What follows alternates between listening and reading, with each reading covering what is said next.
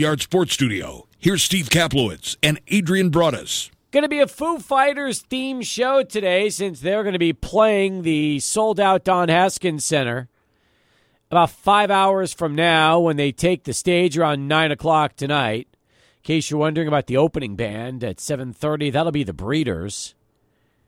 Adrian, do you remember the Breeders? Because I was in college when the Breeders were popular. That tells you how long it's been. Not familiar with them, Steve, no. It was a female act, and they had one very, very popular song, and the song was called was called Cannonball. And for those of you that are my age or in that same ballpark, you might remember the song Cannonball. But if not, here's a little bit of how this song goes so you can kind of hear how it starts up. Here we go.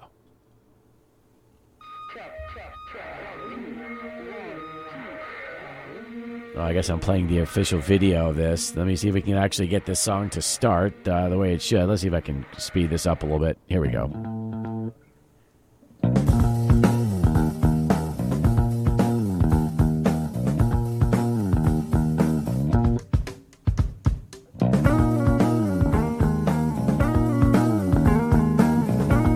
Adrian, you never heard this song? No, I haven't.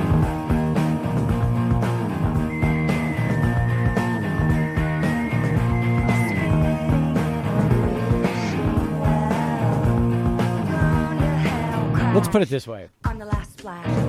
These guys, these ladies, I should say, were popular enough that they probably were playing this when Nirvana was around. I mean, that essentially is what this band dates back to. Breeders date back to the Nirvana days when grunge first got big back in the early 90s. That's when this song was popular. So, yeah. And to those of you that have, I mean, there's plenty of people that, you know, again, have heard this song. They will be opening up tonight for the Foo Fighters. So anyway, that's coming up here at the Haskins Center. This show is so popular. It's sold out in the pre-sale. Like, they never even were able to get to the regular tickets. It's sold out during the pre-sale, which is, I can't even remember the last time a show did that around here. So that's a big deal. Yeah, you know? Big deal, Steve. When we were out today at the Foster Stevens Center ahead of the press conference between Joe Golding and Keith Adams, we saw people already camping out and getting ready for it. So I think people are really fired up about this one here in El Paso. Yeah, I do too. In fact, let's talk about that because the press conference went down at 11 o'clock this morning. Is today the official kickoff dinner for basketball? That's a good question. I'm not sure. I don't know if it's tonight. I feel like it's either tonight or next Thursday. I think it's tonight, if I'm not mistaken. I got to double-check that. But I almost feel like it is tonight. And regardless, they're going to have that soon. And I'm sure that's going to be a fun time for the fan base to go listen to both Keith Adams and Joe Golding preview the season and preview the teams, which is going to be big. So that's coming up. And as far as the event today, a couple of takeaways, okay? Couple of takeaways. Number one, they had the new uniform that Zid Powell was wearing, and the uniform was an orange Adidas, all orange Adidas jersey, and I think there's going to be plenty of combinations, Adrian. I don't think this is just going to be one type of jersey that they're going to be wearing. Feel like there's going to be quite a few of them when it's all said and done.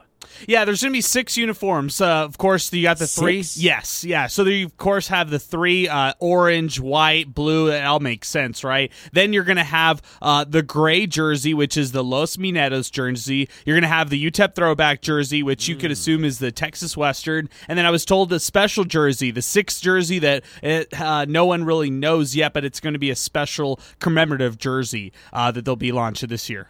So wait a minute. And by the way, Dinner in the Dawn is 3 weeks from tonight. So I was completely off. Got I'm you. off by 3 weeks. Okay, so it's October 26th. There's going to be Dinner in the Dawn. And tonight's the 5th. So yeah, 3 weeks from tonight. But let's get back to it. So they have the orange jerseys, the white jersey, the Texas Western jersey. That's 3.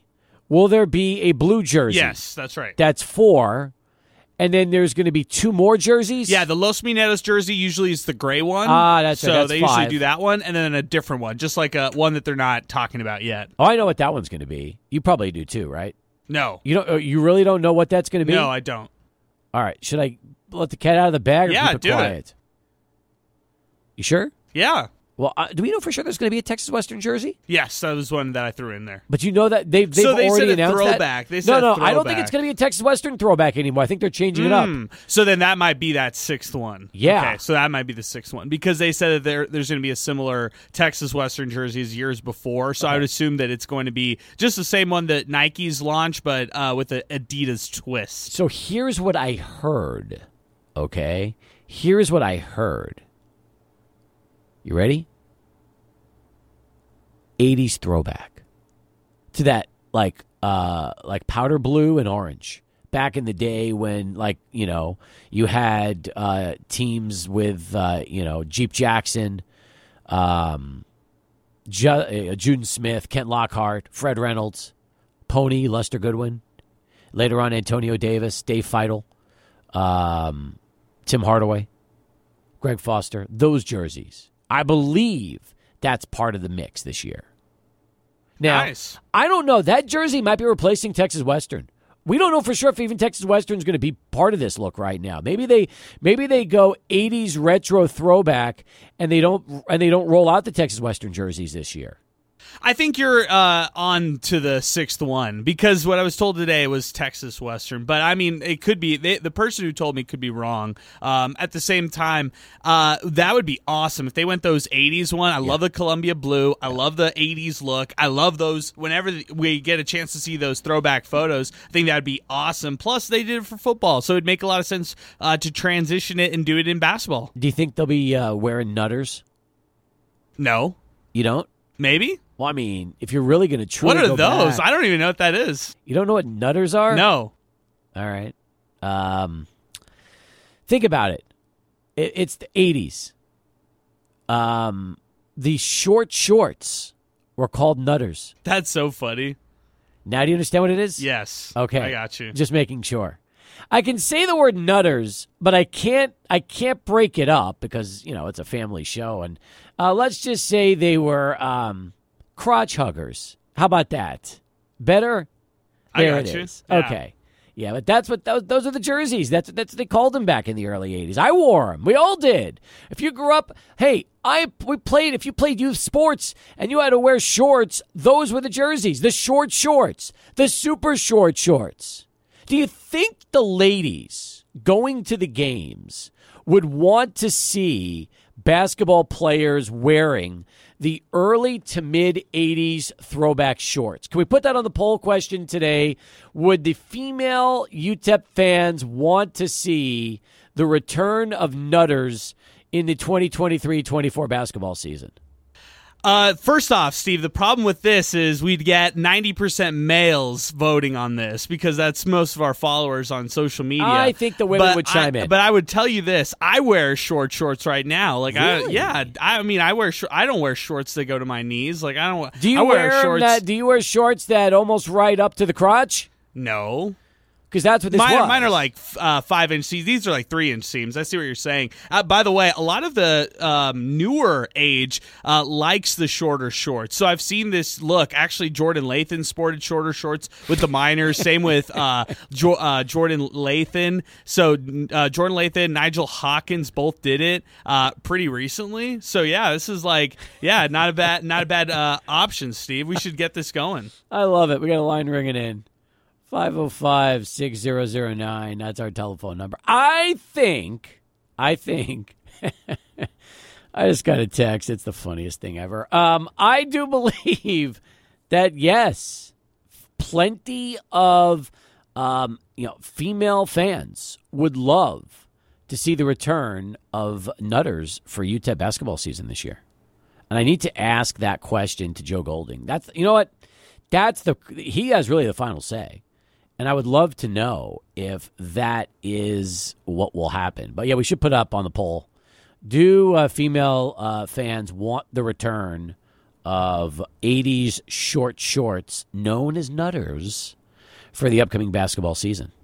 You can weigh in on that at 600 ESPN El Paso on social, at 600 ESPN El Paso, or calling into the show at 505-6009. That is 505-6009. Gets you right on in and through to the program. So there we go. And that would be interesting if UTEP was to really go throwback. Because it's one thing to go throwback color and throwback design. But imagine if they tried to do throwback fit. Players would be putting these things on going, there is no, I guarantee you, if you gave Zid Powell, who was modeling the shorts and the shirt today, the New Jerseys, if you had him wear 80s UTEP look and right down to the fit, players would be looking around going, there is no way these guys wore this back in the day. And the answer is, oh, yes, they did. Yes, they did, because everybody did. That was just the accepted look. Not until probably the mid to late 80s when the super baggy style went into play, and suddenly the shorts got lower and lower and lower, all the way down to the knees and below. It wasn't like that in the early to mid 80s. Not at all. So, anyway, let's go to the phones.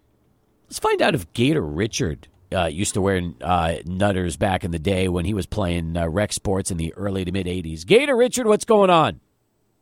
Hey, how's it going? Can we talk sports now? Well, you tell me. Do you want? You're talking about shorts. Yeah, I mean, were you ever? Did you wear the short shorts back in the 80s? No, not really. Really? I mean, when you played youth sports, you never you were never rocking the short shorts? Actually, yeah. When I ran track, I had those. All right. I mean, look, it's the subject that, let's be honest, most guys are not proud of this. This is not something that, you're going to really want to, tell me, oh, yeah, I used to wear those. I loved them. I mean, most guys would probably be like, nah, we wore them because we had to. But, that's why you don't see them much anymore, because most, if you had a choice, they'll say, nope, we can't, that's too short. Can't wear those anymore. So, all right. Well, we'll continue this discussion. We'll table it until after your phone call. What else is going on, man? Well, Gators are playing this weekend. Oh, they are? Yeah. Aren't they playing every weekend? Well, they're playing Vanderbilt. That's not, that game doesn't count. Let's be honest. What do you mean? Vanderbilt is, they might be a second-tier SEC team, but I would stack up a Vanderbilt against pretty much anybody in that American Conference where UTEP plays. Well, first off, listen, you can't compare SEC football in any capacity to CUSA, all right? But Vanderbilt's 0-2. They're 2-4 in the league, and that's not I don't know. You can say all you want about Vandy football, but, that should be a W, should be a dub for Florida. It's at home. It's in the swamp. Look, here's the crazy thing about the Florida schedule. You got Georgia the following week, then Ole Miss, then Auburn. That's going to be the tough part of the schedule. Oh, yeah. Well, there's a bye week right before the Georgia game. Okay. There always is. So no, there's not. They play Georgia next. They play Georgia next. I'm sorry. You know what? I'm looking at the wrong. My apologies. You're right. I'm looking at the Vandy schedule. That's awful. That's inexcusable. They play Georgia the 28th, so that's correct. They do have a bye week for that. Right after South Carolina, they've got the bye, and then they play Georgia at home. So yeah, you're right. Yeah, because all else fails. I mean, the Gators got to go all in on that Florida-Georgia game, playing at a neutral spot and, in Jacksonville. And be a fun game. So it's always a big game. That's a fun game. I agree with you. I do agree. The world's largest outdoor cocktail party. Yeah, I would like to go to that one of these years. That would be fun. Yeah, you got to go like midweek or at least Tuesday. The whole week is a big party. Maybe I'll go with you. Maybe I'll go with you. There you go. I mean, you know all the spots. Well, I used to know all the spots. I've I've been here forever now. Well, that's all right. You'll go back, and once you're back in your element, I'm sure it'll be just like old times, and it'll be fun. That'll be good. We'll have a good time. That'll be nice. I probably won't even come back to El Paso. I'll be staying there after that. There you go. So, all right. What? Not this stuff that UTEP's putting out. Yeah, trust me, the UTEP stuff has not been. There's not even, to be honest with you, it's been difficult, tough to talk about right now. And I appreciate the call. I know Richard was wanting to get into that. He's probably figuring I'll save the best for last, but I'm going to let him off the hook today. So we're going to just go to Charlie 1 at 18 past the hour. Come back with more in a moment. A lot more takeaways, though, from the UTEP basketball discussion, including their sellout initiatives and what they're going to be doing. We'll talk more about that coming up. But first, let's go to Charlie 1 and get this traffic update. Are you a fan of the new UTEP basketball Adidas jerseys? 82 votes are in so far. 58.5% say, yes, I like them. 41.5% will say no, not a fan of them. You got another 2 hours to vote. Please do so. I'm looking at some of the comments from Leo_Miners fan. He messages into the show and says, I actually like the way this orange looks. I've never been a fan of the V-shaped neck style, though, at any level of basketball. I've always liked the more rounded style. Fake Dana Dimes chimes in on the program. Slick. Love them. Joe. Miss the old orange. Bright orange. That's from Joe. You can vote. And again, we'll keep checking back on the poll and see if, in fact, that's part of it. Also from Leo, it would be criminal if they didn't have a Texas Western jersey, but maybe a year off for a throwback 80s, early 90s. I don't know. There we go. Let's see here. Anyway. I'm looking at some of the other tweets coming in on the show. In fact,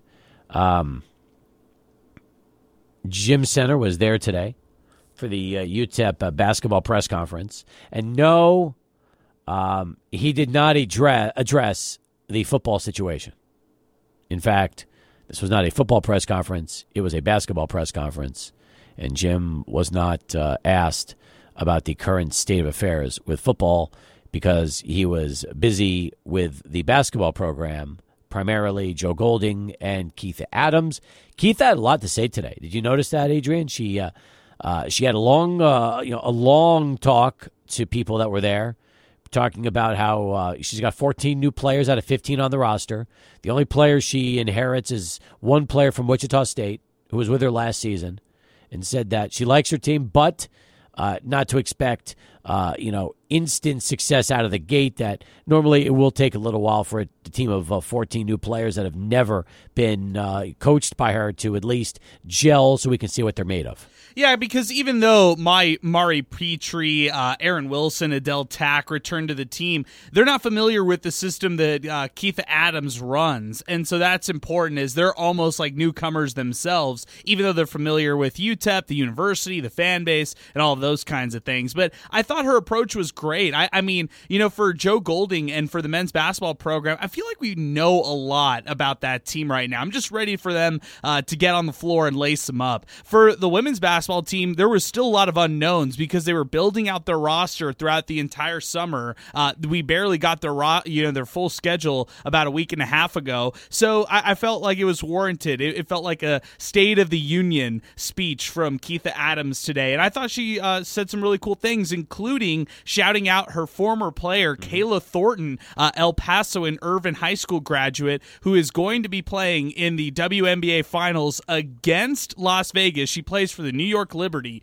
So what a cool thing that is for our community to watch. Here's that audio in case you missed it earlier, folks. I'm back, and I need you all to be back. And we need to get our basketball mojo going over there, and that's with the fans. So please understand the importance that everyone plays in this. This is a big city. There's a lot of minor fans.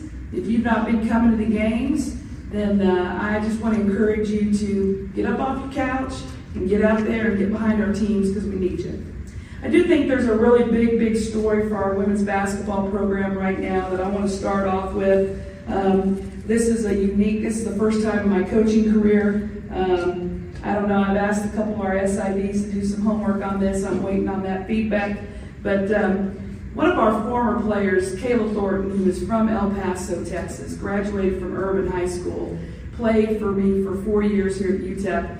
She is playing with the New York Liberty, and they are starting their WNBA championship against the Las Vegas Aces this Sunday. And to have a player that's playing at the highest level and on the highest stage at the biggest moment is a really big deal. And so if you've not watched WNBA games this summer and you've not followed it, everybody in El Paso, you need to tune in. You have one of your own local young ladies. She's a 915 girl that has played for UTEP and graduated from here, that's going to be playing Sunday with the Liberty. They play at 1 o'clock in Las Vegas. Game 1 and 2 and 5 will be in Las Vegas, and then game 3 and 4 will be in New York. And so I want to encourage everyone to tune in on that. And also, while you're doing that, just think about the minors and how all this can connect. It all does come full circle. So we're really proud of Kayla. We want to wish her good luck and have some fun. We've got some news coming down the pipes with some future games, what we're going to do to celebrate that moment with El Paso and support Kayla. Good stuff from Keitha earlier today. By the way, I believe, and this is, I haven't looked this up, but I just think off the top of my head, the last time a former UTEP player was having an opportunity to win a ring and won a ring was Greg Foster with the Lakers the year he played with Kobe and Shaq. And I think that was the last time a former minor was in an NBA Finals situation. And as we said earlier, Greg won a ring that year with the Lakers. That makes a lot of sense right there. And that would be, I mean, gosh, what a great milestone that is for the program, also for the city of El Paso, and for Kayla. She's really grinded her way through the WNBA. Remember, at one point, she was actually out of the WNBA playing overseas and then found her way back, really found herself as like a 3-and-D player in Dallas, and then she was traded away from Dallas to a contender like New York, which, by the way, they've got a juggernaut of a team. Not like she starts every game, but she's coming off the bench and contributing in big ways. Kayla got her start in Israel. That's where she actually started playing pro ball out of UTEP. And then after Europe and Israel came back into the WNBA, and the rest is history. So it's pretty remarkable when you start to look at her story and how she's turned into the player she is today. Hector from the Upper Valley joins us next. Hector, what's going on? How are you? Pretty good. Hey, man, I just want to I've been listening to the show. I'm glad they're going back to those 80 uniforms. Those are the days, man. I've always said that if the three-point line was in back then, Pony Goodwin would have shattered all sort of records. No doubt. He would have, he would have a record that's still going on today, for sure. Yeah, and then, Adrian said about people camping out. That was back in the day to get minor tickets for basketball games. When Utah or BYU would come into town, or when they would set up those games like with Georgetown and Indiana, you'd better be out there camping out or you weren't getting in. Yeah, that's, again, it was a different time, different era, but you're 100% right. If you were a student, that's the only way you were getting into those games. Very true. Exactly. And then the shorts, I think it was the Fab Five, the Michigan kids who brought those long shorts. After that, that's all you saw. But, those guys were good. Well, I sent a photo to Adrian and also Drew Bonney, who handles media for UTEP, and I gave him a photo of Larry Bird, vintage, like probably 81 or 82, shooting a shot where basically his shorts were right up in his crotch, and that is, that's what we were used to. That's what everybody wore back in those days. It wasn't even a question, Hector. You still there? We lost him. All right. Hector, thanks for the call. He's right. That was it. Maybe it was the Fab Five that brought those the longer shorts in. And after that, everybody started copying them. That could be the case. Because even if you look at the highlights, I think, of when UTEP beat Arizona in the 87 NCAA tournament, that was the year that Jeep was there and, Quentin Gates and Hardaway and that group when they beat Kenny Lofton and Sean Elliott in Tucson. I think the shorts were still going on back then, if I'm not mistaken. Nice. That's really cool right there. So, yeah. All right. Bottom of the hour, let's send it back to Adrian. He's standing by with this SportsCenter update. much. One other Sports Talk poll that we did not mention the results because we had at the end of yesterday's show was if you had a chance to eat 3 double-doubles from In-N-Out Burger in one sitting like Cade McConnell did in high school, would you? 53.3% said yes. 46.7% no, could never. So very close on that one.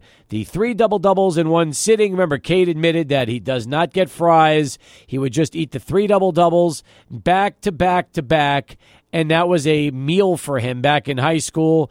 And, really, you can't – that would be like – I mean, if you think about it, if he had like 3 green chili doubles from Whataburger here – that's probably a much more filling meal because of how big those burgers are versus the double-doubles from In-N-Out. Yeah, it's a good point. I mean, he could probably rack those pretty easily in high school, and then if you had to compare it to green chili doubles, probably couldn't do the same. Yeah, he probably could not do the same right there. And for Cade, he also got somebody chiming in, Alfonso Frias.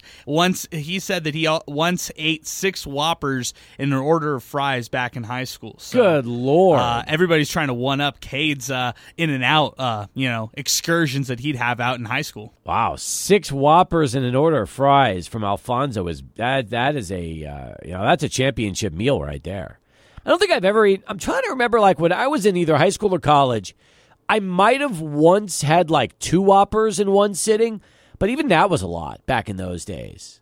I mean, I can't even imagine 6. Yeah, I feel like... How much does Alfonso weigh in high school? Yeah, that's a good point, too. I mean, or maybe he's burning those calories like crazy. He's in some kind of sports. No chance. Not 6. Not 6. Huh? What's your record for, like, most fast food burgers in one sitting? I'm trying to think that... I don't think I've racked those. Like, I think pizza is probably something. Like, Little Caesars, that kind of thing. When you were in high school, you all used to go... We all used to go to Little Caesar...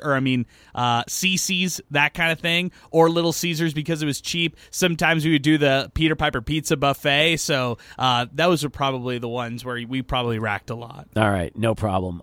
So poll questions are good. I do want to ask our listeners about Nutters. We'll find out if people would like to see these short shorts coming back in college basketball and being worn this year, especially for throwback night. Like, apparently, according to Bonnie, he said the Lakers broke out the short shorts in 2008 for like one half.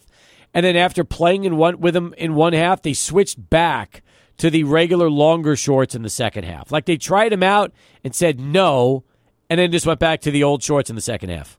So looking up some of the teams right now, players like LeBron James wears 5-inch shorts seams. There are other players in the NBA who currently wear shorter shorts as well, like Tyler Hero, Russell Westbrook, Kyrie Irving. So, yeah, there actually are some certain modern-day NBA players who rock the shorter shorts. 5-inch seams, is that what they wore in those days, or are those closer to like 3 inches? I think what we're talking about in the 80s are much closer to 3 inches. Yeah, I feel like that's the case too. But hey, look, once again, anything to draw fans, right?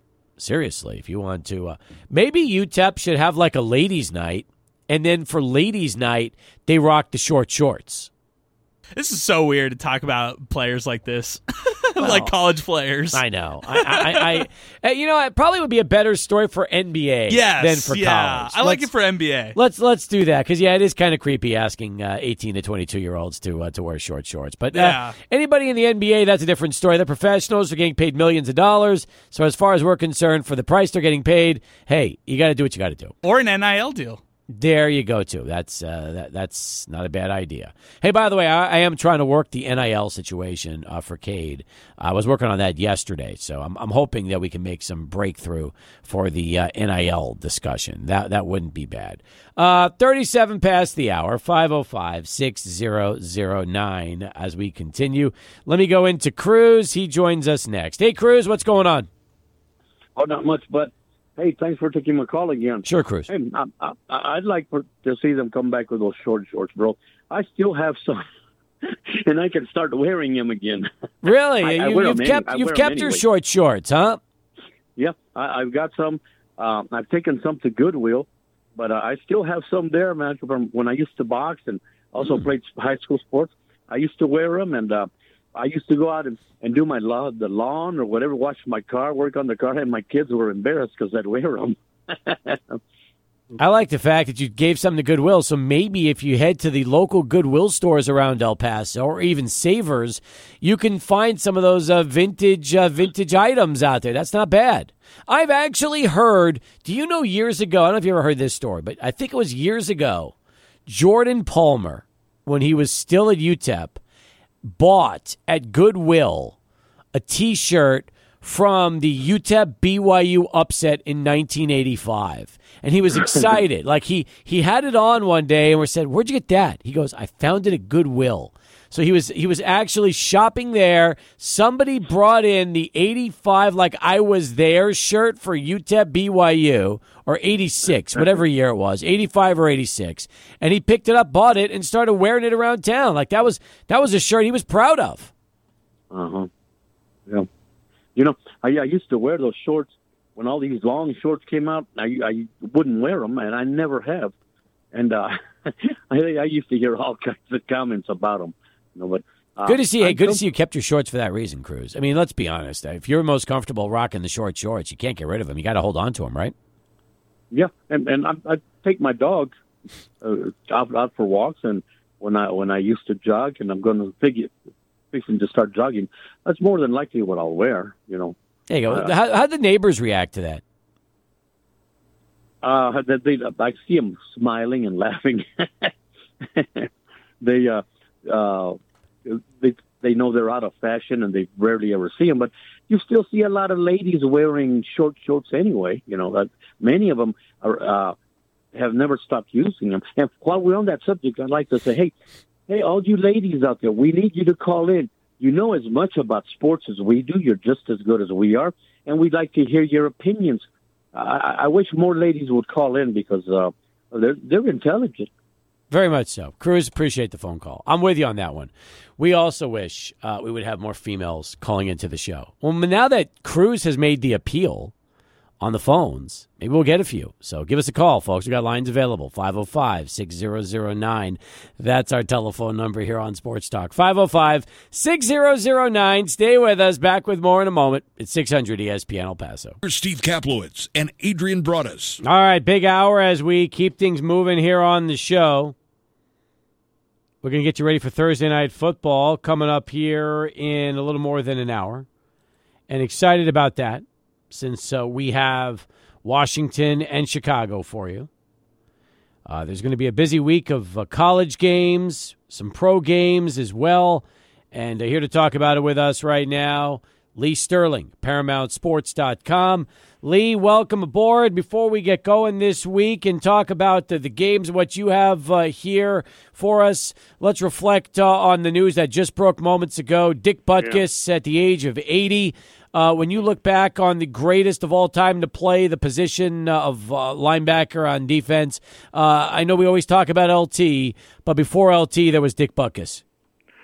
Yeah, I'm looking at his picture right now. I got about 30, 40 signed 8x10s, and he was one of them. I mean, he and Gil Sayers. I love Gil Sayers and respected Dick Butkus. Think about many stories you hear. I think Mick Tingelhoff was talking one time about how trouble snapping the ball because Dick Butkus was always spitting on the ball, and then I think one time there was he got flagged or many times for by the officials. He would call out. He would start yelling "hut, hut, hut" to get the offensive line to jump off sides, and the officials said, why are you doing that? He goes, "Oh, those are my defensive signals." So he had a good sense of humor, was an incredible middle linebacker. So probably only be a 1 or 2 down backer now, but he'll go down as easily one of the top 5 middle linebackers of all time. One of my all-time favorite Butkus videos, and it's going around social today, is when there was a botched field goal or extra point, and they ended up throwing it into the end zone. That's right. And he caught it. Yeah, he catches it. That. And not only does he catch it against the Philadelphia Eagles, but then he takes the ball and essentially puts it right in the face of an Eagles defender who slaps the ball out of his hands. It was hilarious. I mean, he played right up to the whistle and passed that. So it's interesting. I don't know if I told you this. My daughter will be singing the national anthem for the Bears 2.5 weeks in the game against the Raiders. And I believe that it's some type of throwback Veterans Day, and I know they're putting in a jersey. I'm wondering now if it's going to be a Dick Butkus jersey. Could be. Could very well be. Wow. Okay. Yeah. Let's get to it. And by the way, before we start the games this week, you have been doing it all year long, but 34-12-1 over the last 4 weeks. 40-17-1 this football season, off to one of your best starts ever. Oh, absolutely, yeah. I mean, it's our 30th year. We've had probably 3 or 4 times been at this level, and when you're at this level, I mean, things are really clicking. And last 4 weeks to go, 34-12-1 is almost unheard of. So if they'd like to come on board, now's the time. We don't call it October here; we call it Locktober. You get 4 weeks, next 4 weeks, where you're going to get 10 to 14 games a week, 10 to 15 games a week, just $297. Check it out. We can't talk about every single game, that's on the board, a bunch of other videos. So let's say you want to see a video of like Georgia, Kentucky, or Ohio State, Maryland, or some of the other big pro games. Check out those videos at the website, ParamountSports.com. Excellent. We'll get started right now with number 15, Oregon State, visiting Cal. Oregon State, 9.5-point road favorites. They're off to a terrific start this season. You tell me, you've probably watched a lot of the Beavers so far. Are they legit? I think that they are. What's crazy is sometimes it's like the 4th and 1 call where they made it look like they brought the 2 running backs right behind the quarterback. Great call. They faked it, and they pitched it outside, goes for a touchdown. That's amazing. But what was baffling to me was late in the game, they're up by 2 touchdowns, and they're throwing the football around. Just didn't get it back to almost one. I think one of the passes was almost intercepted. So they got to clean that up. You don't expect that from a head coach who I think has some veto power and calls some of the plays, and just shocked that they made some of those mistakes here. But Cal's improved. The offense, we always know they can run the football, a little bit better passing the ball here, but just think that this Oregon State defense is really good. They just don't give up the big plays here. Also, special teams are special here. I think it'll be tight, but Oregon State pulls weight here, something like 31-13. Next up, we've got number 11, Alabama, visiting A&M. They're both 4-1. They're both undefeated in the SEC. This game was 2 points for the Crimson Tide recently. It's now down to 1, Lee. And You tell me, you've seen a couple of versions of Alabama this season. Jalen Milroe is back at quarterback. What do you think happens at College Station on Saturday? Well, both defenses have really stepped up since they lost their only game of the year. Alabama's defense giving up just 30 points over the last 3 games. A&M giving up just 28 points. On paper, it looks like 35, but one of those touchdowns was by the offense, a strip of the running back, and score by Auburn. So just 28 points the last 3 games. And what I think is better competition, facing Auburn and also Arkansas. Arkansas is a tough team to shut down with their dual-threat quarterback, K.J. Jefferson. So the 2 best units, I think, on this field, and I don't remember the last time I could say this, I think both belong to A&M. Their run defense here has just shut down Auburn cold, and like I said, held K.J. Jefferson in check. They got like 5 stars on that defensive line. They go 8-9 deep. And then also the receivers for Texas A&M. They got 3 guys I think that'll be playing at the next level. Max Johnson, his experience I think is huge here. And then also A&M 3-0-1 against the spread. Last 4 as a home underdog. Give me Texas A&M. Wrong team favorite here, 24-20. That'll take us to the Red River rivalry out there at the Cotton Bowl. Both teams are undefeated, 5-0. Both are 2-0 in the Big 12 before they move over to the SEC next season. Talking about Texas and Oklahoma. Now, the Longhorns were favored by 6.5. It's down to 5. So, Lee, there's money going down on Oklahoma and Dylan Gabriel right now, and I wonder what this spread will be when we get to kickoff Saturday morning. Yeah, I think Oklahoma's offense is good. They don't have any running back or receiver that really scare you. Just a lot of pretty good guys would be really good backups or maybe starters on mid and lower level teams. Whereas I just think that this Texas team, they are loaded. I mean, you saw, and they played the tougher competition by going into Alabama, what they can do when they're playing at a high level here. I'm just not so sure. I am sure about Oklahoma's offense. I think it's good. I'm not sure on the defense. They gave up 30 points per game last year, and every quarterback they've played so far this year is not even the top 75 as far as quarterback ratings here. A bunch of quarterbacks not great at reading defenses, and also a couple quarterbacks that came over in the transfer portal.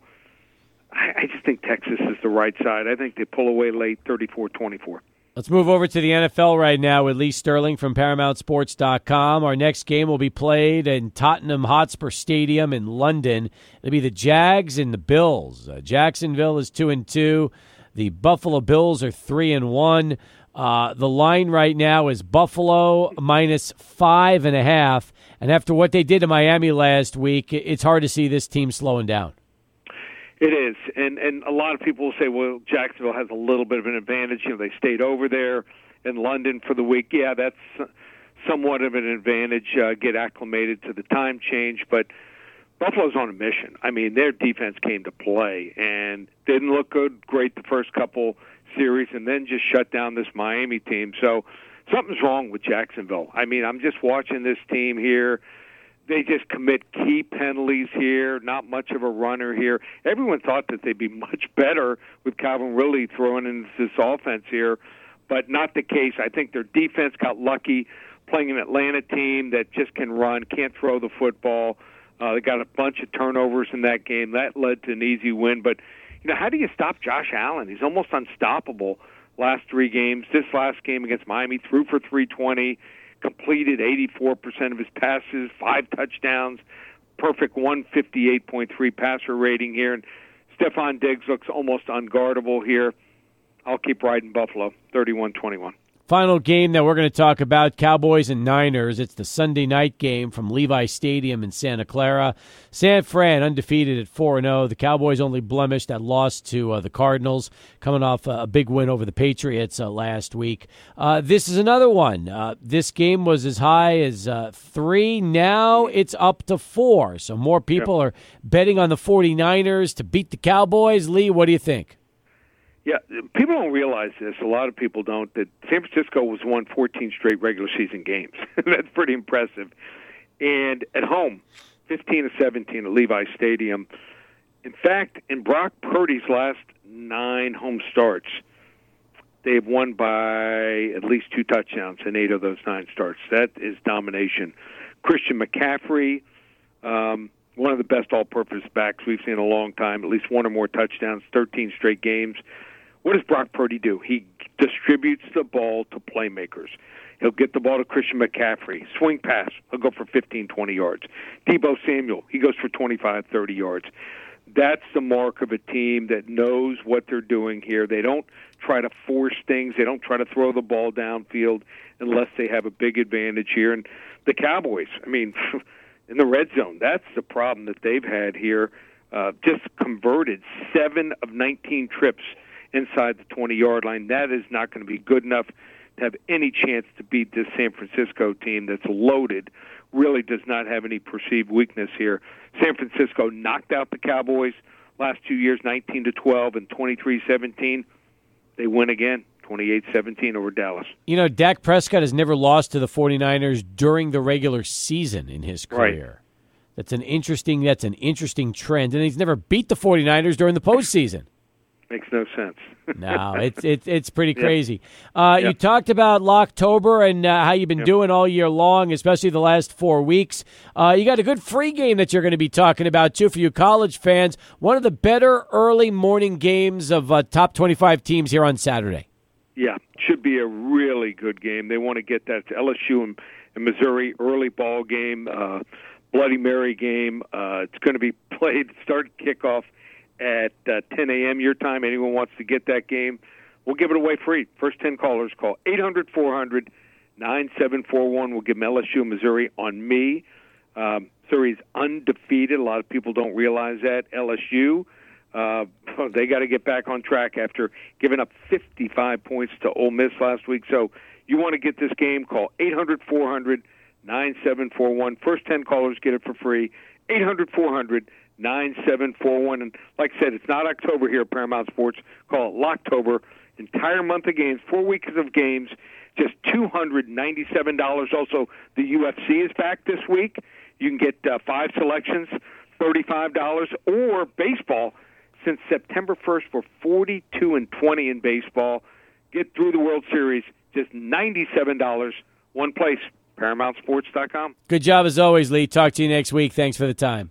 Sounds good. Take care. Lee Sterling, folks, as we continue. 1:15 right now. Let's go to Charlie 1 and get ourselves another traffic update. So many great online tributes right now to Dick Butkus. Everybody has found all of his old NFL films, tapes, and looking at some of those. John Facenda narrating them. I see Tom Landry talking about Butkus. Deacon Jones, one of the all-time greats who we lost some time ago. Once again, it's truly one of those legends of sports. It's really interesting too because you start to think about it, and like in baseball, the all-time greats. Well, Willie Mays is probably the oldest living legend still around in Major League Baseball. But when you go to football, and Butkus was 80, and you think about the all-time greats still around from the game, and I try to think about, great players from the 50s and 60s, I mean, it's a short list that are still with us right now. I mean, I know that some believe that Joe Namath was overrated because he played with the Jets, but he's still around. And I think Broadway Joe is probably around 80. But, there aren't too many left from that particular time period that dominated the NFL, Adrian, in those days. Yeah, think about how we've lost icons like John Madden here recently and faces of the NFL or, at least of franchises like Dick Butkus. That's what makes it sad, when you reflect on some of the legends of American football who've really paved the way and really have shown us what this sport is really all about. Some of them are no longer with us, unfortunately. Yeah, it's really true. I mean, look, Jim Brown passed away this year as well. Yeah, that's right. That's another great one. There just are not too many of those that are still around in terms of some of the all-time greats. And you're right. There are definitely, we've lost quite a few in the NFL in terms of just players that were as good as it gets. And I know there are obviously older players that are in the Hall of Fame that are still around. But the dominance of Butkus, I mean, that's hard to find. It just really is. Because you can make an argument that Dick Butkus is the greatest defensive NFL player of all time. Although LT fans would have something to say about that. And then, you look at other great defensive players like Ronnie Lott, more of the contemporary greats would probably, there's cases to be made for so many of them. But, there's a college award called the Butkus Award. Think about that. I mean, it's one of the awards that's handed out to the best, to the best defensive player in college football. Yeah, it's a really good point. I mean, everything he did also off the field. You talk about the commentary. You also talk about the things like, the acting that he did off the field. He's remembered for a lot more than just playing football as well. He is. I mean, when you think about best defensive football players of all time in the NFL, who comes to mind for you? Yeah, it's always going to be, I'm always thinking Warren Sapp, Aaron Donald. I think Aaron Donald's at that level for sure. I also think LT for sure. LT has got to be number one for me, at least, defensive player of all time. So, sure. I mean, I think that's where you go. You throw Prime in there if you're talking secondary. You can. For sure. And I think that's where my list at least starts. I mean, some will say Reggie White should be on that list also in terms of dominant defensive linemen. You've got Rod Woodson. You've got Mean Joe Green, Deacon Jones, Ray Lewis, Bob Lilly of the Cowboys. I mean, there's a lot of great ones. There really is. Ed Reed is in that mix as well. Rod Woodson, I would throw in that mix as well. Junior Seau could be in that definitely. one. RIP. Line ringing in. 505-6009 as we reflect on the great Dick Butkus and where you would put him among the all-timers in the sport. I mean, the game was different, though. When you watch the highlights of Butkus, he would try to rip your neck off. I mean, it's wild to see some of the stuff. And again, the game was so different back then because they pretty much let everything go. Players would bite, they would scratch, they would claw, they would tug and pull on you. The game was just, you got abused. But then again, think about this too, okay? Players were not as big, as fast, and as strong as they are today. But in terms of mean, I don't think the NFL players of the last 25 years have any idea what the game was like in the 60s and 70s until you really watch Butkus highlights and see what he did to players. And I saw a video of him tackling a running back, Adrian, and as he's tackling the back, he is trying to twist the running back's neck off of his head. Yeah, I've seen some of these highlights that have floated around. As far as Dick Butkus, you see all the physicality. He was imposing that way, and half of those plays, like Orly, who's calling in, those would not stand in today's game. Not even close. Not even close. 25 past, the Sports Talk continues. Let's go to Orly. He's joining us next. Two lines are open, 505-6009. Orly, thanks for the call. Oh, today's athletes couldn't play like those guys. Those guys were mean. With all the regulations today, they couldn't get stuff they did. They were fun to watch. They were just physical. They would beat you up and beat you up again. It reminds me of the punter they used to call in from Utah that passed away. When he said he hit you again until you liked it. Or he was a kicker. That was Bronco Bilichewski, the former place kicker. Yeah. Yeah, that's how Butkus was. He was tough.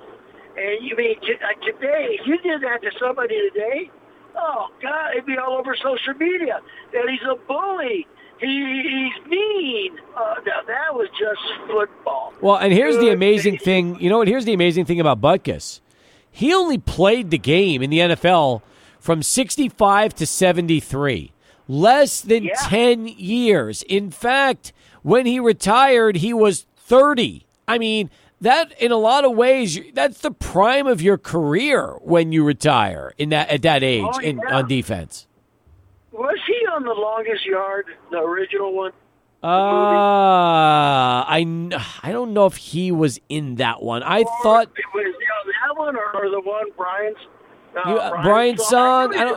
I know Butkus. I thought Ray Nitschke was in the original longest yard. Yeah, but Butkus might have been in the longest yard. It's very possible he was also in the original film too. And remember, the reason he retired early was he had a knee injury. And in those days, you get a bad enough knee injury, the medicine was different. You couldn't come back the way you can today. By the way, he was in Brian's song, and he was uncredited in that. But yes, he was in Brian's song. That is correct. Okay, that's right. Yep, boy, I do have a good memory. Hey, stop my memory at 65. Woohoo! There you go. All right, guys. Thanks for the call. All right, guys, you have a good day. All right, you too. Appreciate that. Here is the NFL statement from Commissioner Roger Goodell. Dick Butkus was a fierce and passionate competitor who helped define the linebacker position as one of the NFL's all-time greats. Dick's intuition, toughness, and athleticism made him the model linebacker whose name will forever be linked to the position and the Chicago Bears. We also remember Dick as a longtime advocate for former players and players at all levels of the game. The Dick Butkus Award and his foundation honored achievement on the field and service to the community among high school, college, and NFL linebackers. Dick was a champion of clean sports. That's the greatest. As his I Play Clean campaign helped raise awareness about the dangers of steroid use among high school athletes. So it's different clean. It's not dirty in terms of playing. It was staying off of steroids. Okay, so there we go. The NFL sends their deepest condolences to the Butkus family, the Bears organization, and the many fans and people he impacted throughout his life. So, yep. And by the way, appreciate the heads up. I didn't realize this too, but apparently Also, good to know that he was in Johnny Dangerously. So there you go. Johnny Dangerously. How about that? It's pretty good.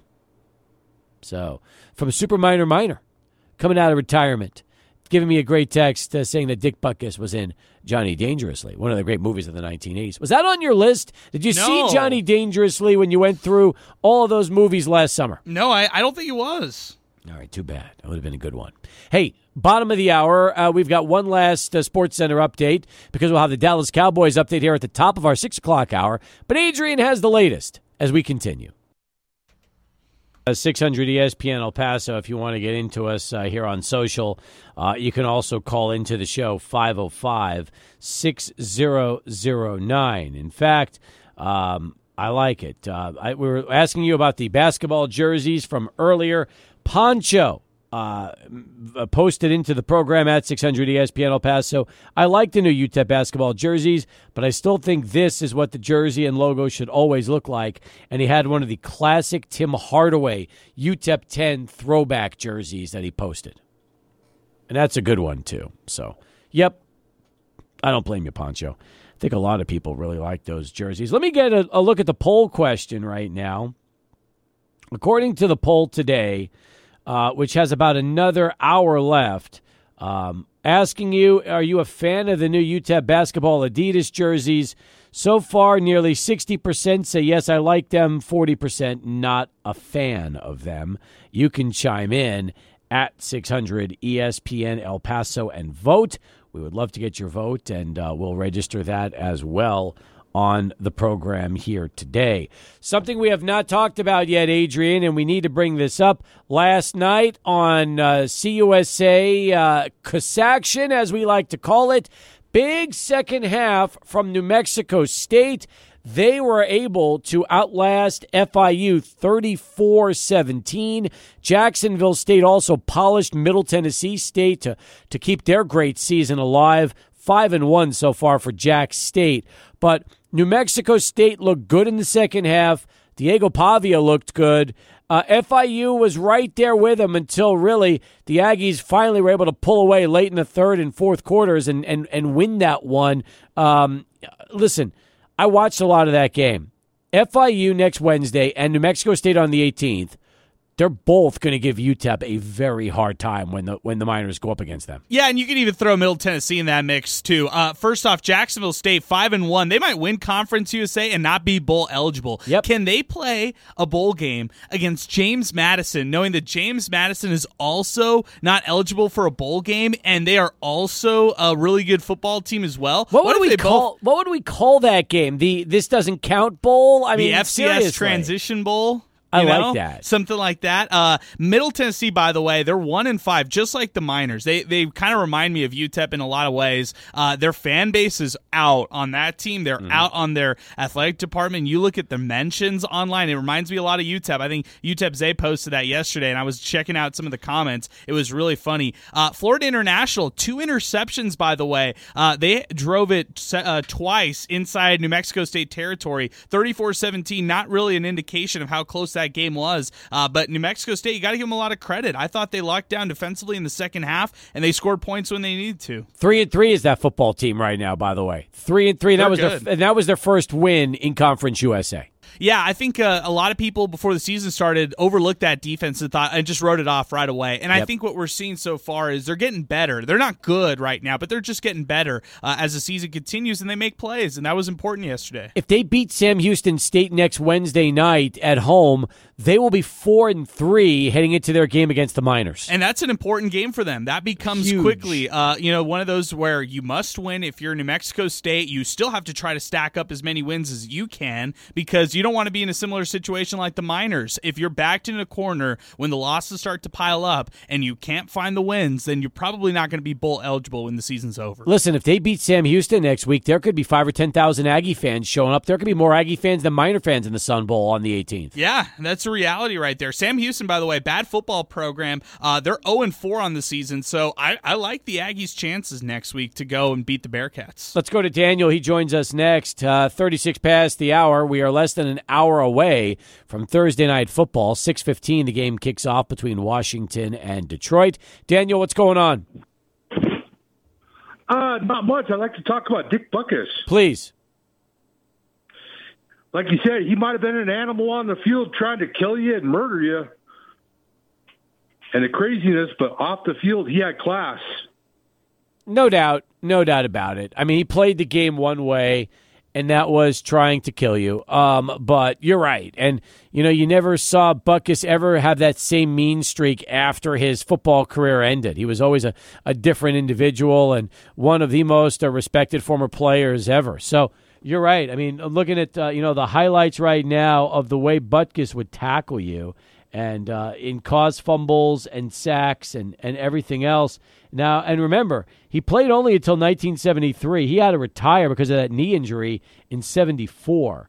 So really, it's remarkable to see the impact he had on the game in really, an 8-year period. But every time you watch the highlights of Butkus play, he is, he was a man among boys. Let's put it that way. Yeah, it was off the field like the TV career and how he was a gentleman in that. Yeah. That's something that has to be admired. Yeah. Oh, you're right. Absolutely. Where do you put Butkus among the greatest ever to play in the position? What do you think? I put him in the top 10. Yeah. Top 10 defensive player of all time or football players of all time? Probably a top 10 defensive player. Yeah. I would go higher than that. To me, the only player that I put above Butkus is LT. I still think Lawrence Taylor is the greatest defensive player ever to play the game, but I put Butkus right up there with him. Also, one more thing for you real quick. I was telling Adrian this. I had my eyes checked yesterday. They're in fine shape, but no diabetic damage. Hey, that's good. Congratulations on that, Daniel. We're happy to hear that, man. Excellent. And the reason I say that is because all the years I've had high blood sugar, so I was extremely nervous. Well, listen, good for you. Keep it up. And now, more than anything else, now that the results came back positive, you just got to keep everything regulated and keep everything balanced, okay? I do that. Thank you, Steve. Talk to you, Daniel. 8 straight Pro Bowls for Butkus, 22 interceptions, 25 fumble recoveries in 9 seasons. Think about that. 9 seasons, 22 interceptions, 25 fumble recoveries from a linebacker position.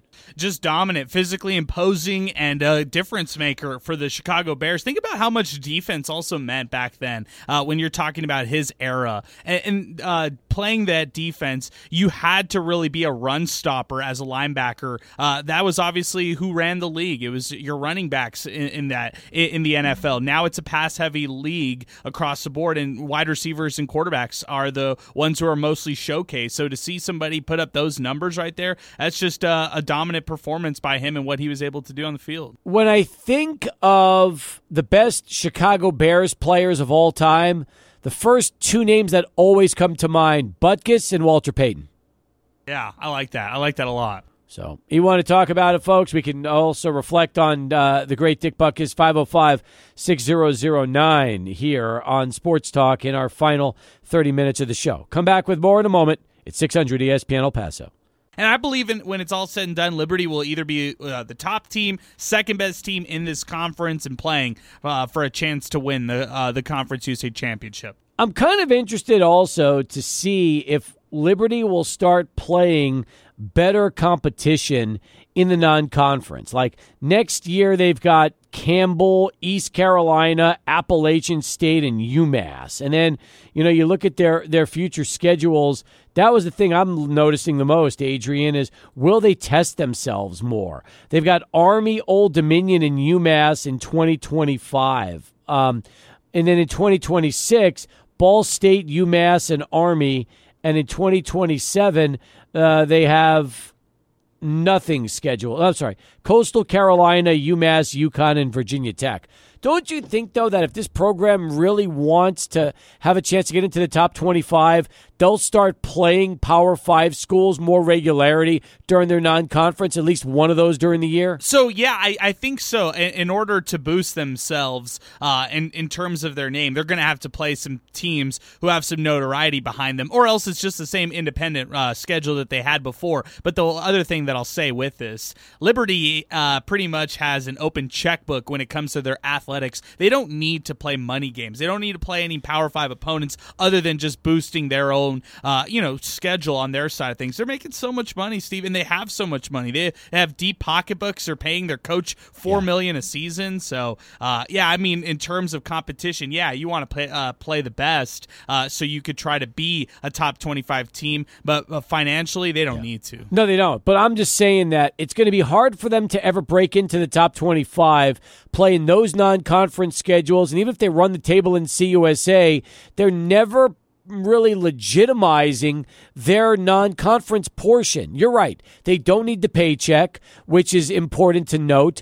But if you want to really be taken seriously, go out on the road and go beat a Big Ten team or an SEC team or even a Mountain West team for that matter. Just something, or the AAC, that just is better than what they have right now on their schedule. Yeah, I would say that you look at their 2024 schedule, the Appalachian State game on the road would probably be their toughest game on paper. They might have one of the worst strengths of schedules in the country, and UTEP pops up whenever you look up worst teams in terms of their schedule making, how they fare against everybody else in terms of strength of schedule. UTEP's always in the bottom of those lists right there by default because they play in Conference USA. Well, how about this cupcake schedule that Liberty's playing in non-conference? I mean, App State's now in the Sun Belt, but they're 3-2 so far this season, so it's not exactly like they're going out on a limb and trying to play a power school. No, not at all. I mean, East Carolina's the AAC team out of the bunch, but still, I mean, none of these teams are hanging banners and winning conference championships. None of these teams are in the Power 5 conferences, and that's what we're trying to talk about right here. Yeah, you're right. Anyway, if you want to get in on some of the discussion today, 505-6009, that's our telephone number, 505-6009 will get you right on in and through to Sports Talk. Meanwhile, just taking a look at everything that we've been talking about earlier today. One of the big things right now is our poll on the basketball jerseys. We're over 100 votes right now, but Adrian, still pretty much where it's been all show. 58% like them, 42% say not a fan. So we'll keep an eye on that and see if anything changes between now and the end of showtime. But you can vote on the brand new UTEP Adidas orange basketball jerseys, which were unveiled today with Zid Powell modeling them. Somebody did ask if, in fact, there were names on the back. And the answer is no names on the back of these Adidas jerseys. Let's go to Eddie. He joins us next here on Sports Talk. Eddie, what's going on? No, not much, Steve. Just wanted to, give my comments as a Bears fan. Bummer news about Dick Butkus. And for me personally, the one thing I've always prided myself as a Bears fan is having literally the best middle linebackers of all time through three different eras: Butkus, Mike Singletary, and Brian Urlacher. Yep, great point. And that's one thing I really pride myself. So it's a big bummer. I'm sure Mike Singletary and Brian Urlacher are pretty bummed out today. The other thing I wanted to just comment on, I was at the New Mexico State game last night, and I'm just kind of curious, if the Aggies, continue to do as they do, and let's just say the Miners pick up a win against FIU. What do you guys think about the crowd that's going to be on a Wednesday night in El Paso? I think 10,000, max 15,000. For the New Mexico State game? Yes. Man, I would be so disappointed if they have 10,000 combined between UTEP and New Mexico State. I think that if the Aggies beat Sam Houston, and no matter what happens to the Miners against FIU, I don't disagree. I think there'll be 5,000 to 10,000 Miner fans max. But there's a really good chance that the Aggie fans will come and they'll outnumber the Miner fans for this game. Yeah, that's what we were talking about today. You know, me and my office mates there, and you know, it's like you said. I hope the fans show up because it would be a big disappointment if they didn't. So, Although I'll tell you what, for the Aggie fans, what an opportunity to know that you can go into the Sun Bowl and give your team a home field advantage. Well, that'd be something wild, Steve. But again, thank you guys for all you do. Great show. Appreciate you, Eddie. 2 hours in the books, 1 to go. Cowboys update, top of the hour. Sports Talk continues. 600 ESPN El Paso.